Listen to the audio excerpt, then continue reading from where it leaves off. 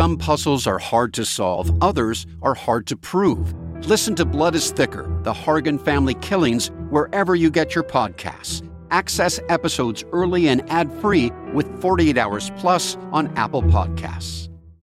Eye on Tech with Larry Magid. Facebook has been using both human moderators and artificial intelligence to cut down on hate speech and COVID-19 misinformation. But unfortunately, there's plenty of both to go around. On Tuesday, the company said that it took down 9.6 million pieces of content with hate speech in the last quarter, and per COVID-19, Facebook CEO Mark Zuckerberg said, "In the past couple of months, we've removed hundreds of thousands of pieces of harmful misinformation, which includes content claiming that something is scientifically proven to be a cure for coronavirus, or saying that the virus isn't real." If you see anything that you think might be false, don't act on it and don't share it.